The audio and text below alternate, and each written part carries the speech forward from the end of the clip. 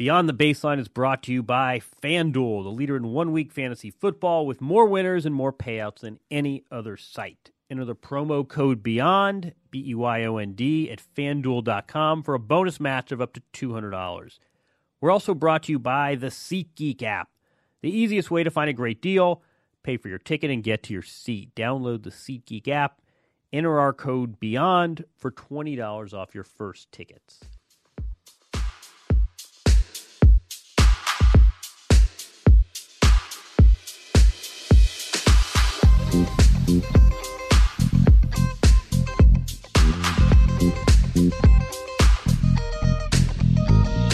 We've been given this opportunity to give like a first intake on what's really happening with you. So it's, breaking news comes from Twitter, from your Instagram. So I love to share that part of my life, and I still believe people don't know Vika so much off the court. Yeah. You want them to? I would love to. I think they might be a little surprised.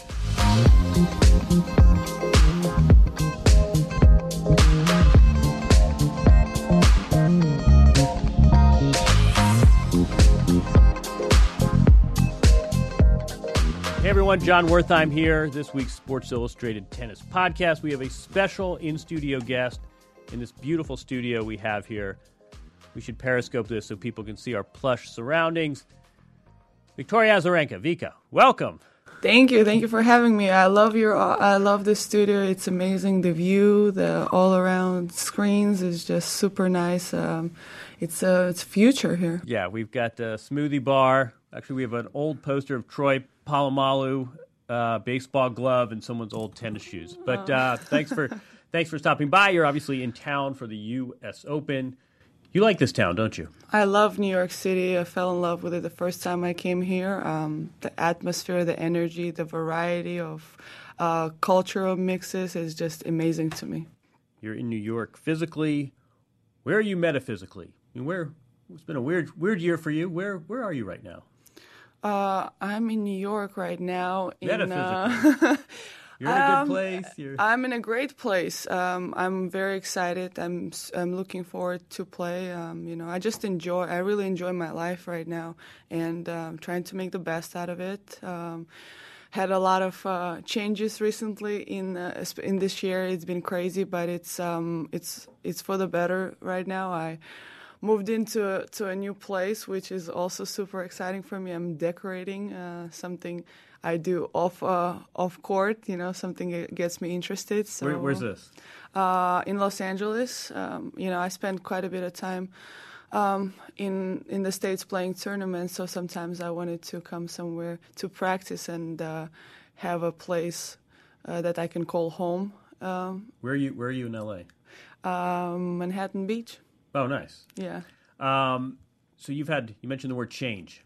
Yes. New coach, new team, new agent. Yeah. What does that impact on you? I mean, how does that play out? I mean, that happens all the time, right? We have marriages break up, and boyfriends and girlfriends and coaches come and go. What is the impact of that when you're actually on the court?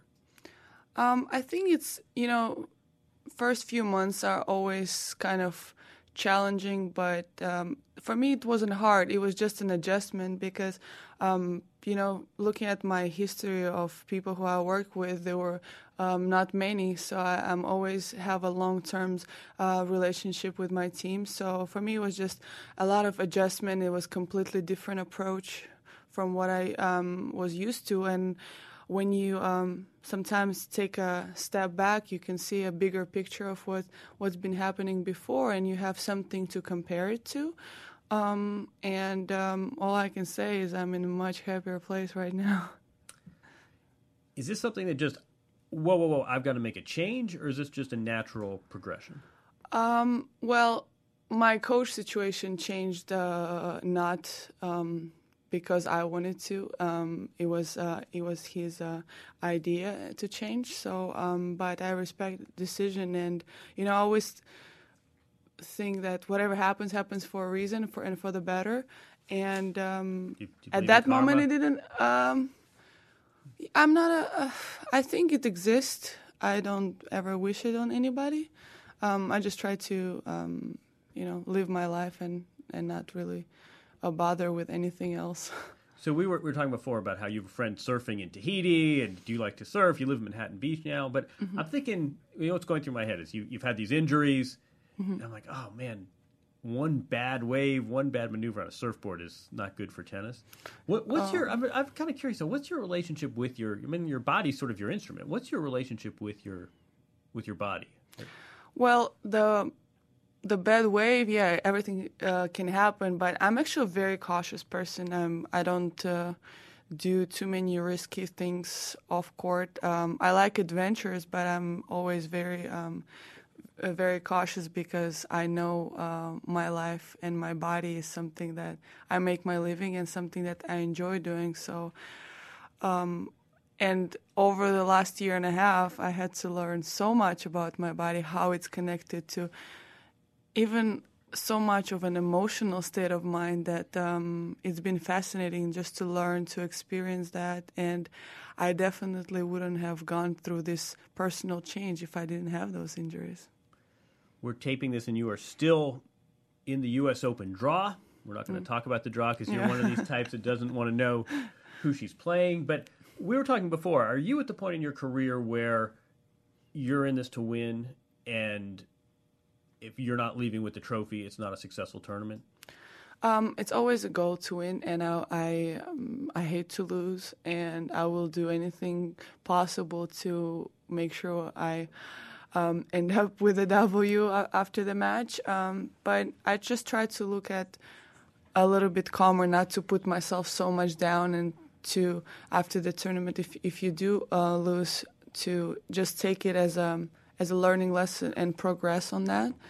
Because if you put yourself so much down, you'll get crazy and it becomes less fun. So when I go into a tournament, my mindset is to win and approach every day to be able to give myself an opportunity to win.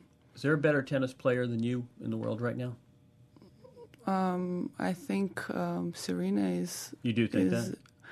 I don't care about the rankings. In your mind, is there a better player in the world than you right now? I don't look at it that way. I think she's you can say by the books. If I'm sitting here and saying no, she's not a better player than me, you look at the statistics and results, and it's really obvious. But the way I feel, I cannot think of somebody else better than me when I go on the court. The reason I ask is sometimes you hear, she lacks self-belief and her self-confidence. No one ever says, at Azarenka, the strokes are there, but she lacks self-belief. I mean, I think that's one thing people associate with you is this level of confidence that honestly not every other player has. Well, I wouldn't be where and achieve whatever I have achieved without that, because if you look from where I came from, I really had one shot of making it. And the rest is kind of history, but you have to have that. Otherwise, you lost the match before you even stepped on the court. All right, Vika, hold that thought. I'm going to tell people something about you that they didn't know. You like the NFL, and you are a fan of the Denver Broncos, or so you just told me before we started doing this podcast. But given your passion for football, you'll be interested in this: FanDuel. FanDuel is the leader in one-week fantasy football. More winners and payouts than any other site. You, Victoria Azarenka, could draft the whole Denver Broncos team. FanDuel pays out over $75 million a week this football season. Entry fees start at just $1. There's a league for everyone, even you, Vika Azarenka. Over 1 million players have won money playing fantasy sports on FanDuel. Now it's your turn. Just go to the FanDuel.com site, click on the microphone in the upper right-hand corner, use our code BEYOND, sign up now. Again, the code is BEYOND, and you'll get a bonus of $200. FanDuel.com, every day is a new season. Try it out today. That includes you, Victoria Azarenka. So even a few weeks later, Nick Kyrgios is a hot topic in tennis circles. You're smiling and rolling your eyes. I didn't roll my eyes. You're not rolling. I didn't roll my eyes. I did smile. I'm not going to rope you into this. But I was talking to a player, and he said, look, what happened was bad, but you guys don't understand how intense it is out there. And sometimes I'll go back and I'll watch film, and I can't believe things I've done and said. I mean, Andy Murray yelling at his coaches. He always sort of has to go and apologize and say, you guys know me by now. You know I'm really fond of you. So here's my question: How different are you on the court during a match than you are? I mean, is this a detachment? Is this an extension of you? How different are you during a match than you are right now, sitting across from me? Well, I think very different in real life. I am very competitive in no matter what I do if I want to achieve something. But in real life, I'm way more mellow. I like to have fun. I'm very funny. There is not enough space on the court to be funny and to just be loose. When I'm out there, it's all about the concentration, and I do understand the point, like I experience it every day, how intense it is. And sometimes you are saying stuff that you maybe shouldn't say, but sometimes you're in that bubble that you don't realize what's happening. And but the ultimate, I think, goal is to make sure that it helps your tennis, and you try to be the best person possible out there, because it's a sport. You are competitive, but you have to respect your opponents and people around especially people around who are helping you out on the court, helping you out with the ball kids and the umpires. Sometimes we're being a little bit hard on them, but you don't mean it. But I think it's a part of your maturity to be able to be responsible for that and try to take action and at least try to change and be a little bit more respectful. So that's what I do for myself. I don't like to speak how somebody else has to behave or what they should do. I just speak from my own experience and from what I've learned and what I want to change and be better. So this week before the Open, I think players now, especially of your caliber, are a little reluctant sometimes to play the week before major. Players are in New York, though, and some of it is getting used to the courts and going out to the Open, but some of it also is commercial. And there's this, I can show you the stream of emails I have. This player's here and that one's there, and you've been very nice and come visit us here. It's a lot of marketing and branding, and it really, to me, has sort of cemented the point that you guys, like it or not, are brands, and there's this commercial element to being a tennis player. I mean, how much does that impact you? How much do you want to be known? How much do you care about image? How much of this is sort of part of your whole occupational requirements these days? Well, I think when you start to play tennis as a kid, you don't think that all that is coming with a job, but it really is. It's part of your job to make your brand. But to me, I look at it as also to have a platform to promote our sport. I'm a huge fan of tennis. Tennis gave me my life that I'm living right now. So I believe that I have a little bit of not obligation, but responsibility to promote that, to also interact with fans who are looking for sometimes information and meet and greets. I think it's just part of the job. And building the brand is I want to build my brand that impacts and inspires people to play tennis, to just motivate themselves in life, and to be the best versions of themselves, whatever they do. So I think it is a side job from what you do on the court, but I like to have fun with it, and it's also definitely has been probably the biggest learning experience to have all these opportunities and media and how to build a brand. It was the biggest learning experience for me. I was gonna say there might be something, it's a lot different from hitting backhands and forehands, and there's a social media element, and there's coming in and meeting strangers and introducing yourself, and you present well, but I imagine that's not something you imagined was part of the job. No, it's all about communication and personal contact, and that's something you learn a little bit.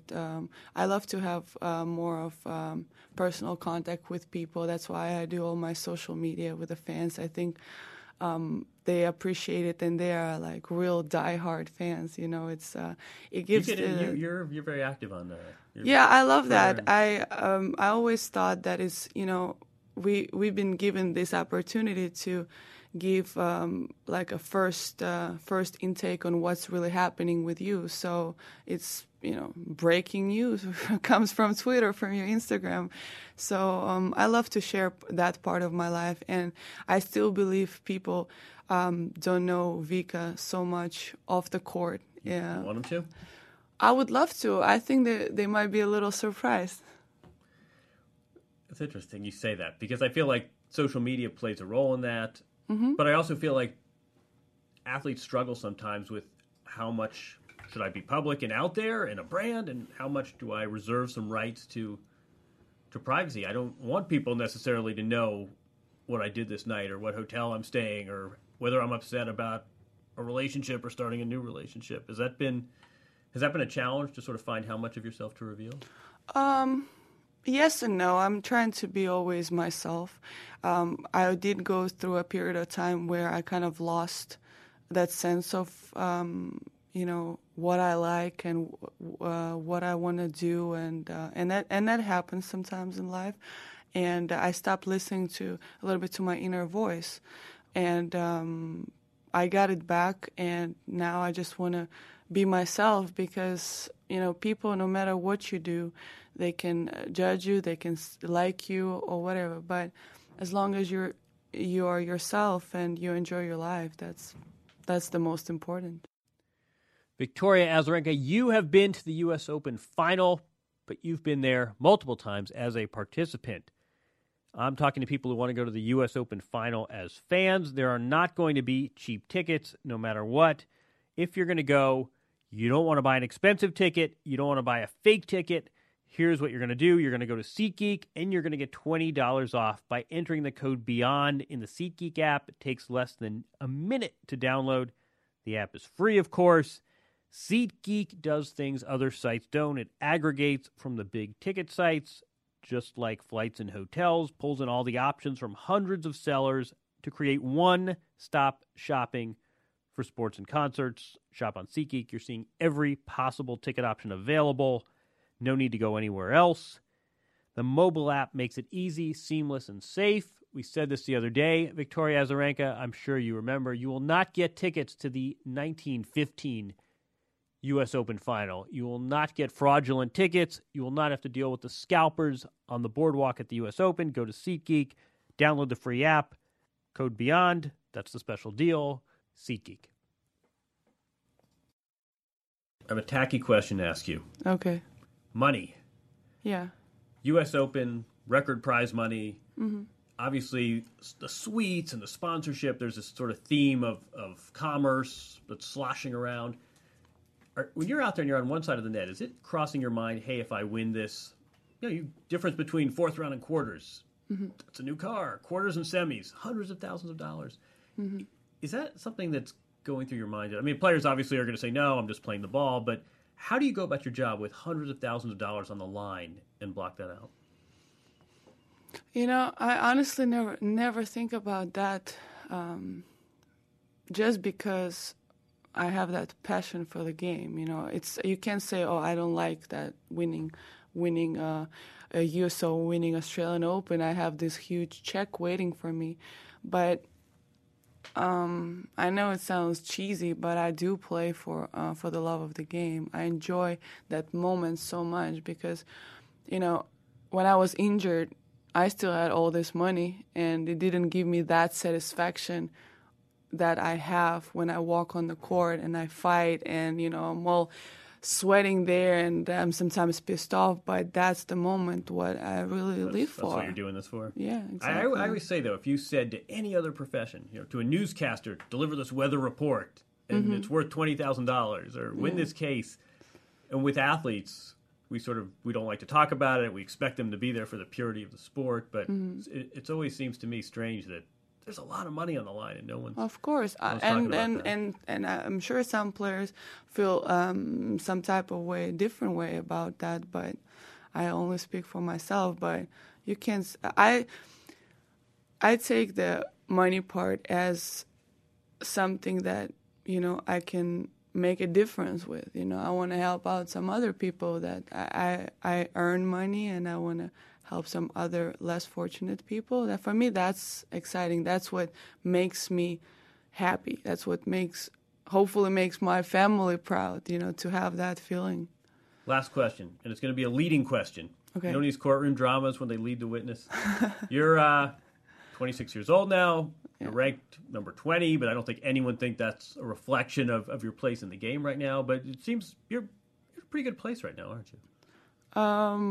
Yeah, I am. I don't look at the ranking. Ranking for me always been a bonus, but I feel happy. I feel excited. I feel motivated, and all those qualities will make me a good player when I go out there. It's just going to push me to reach my goals.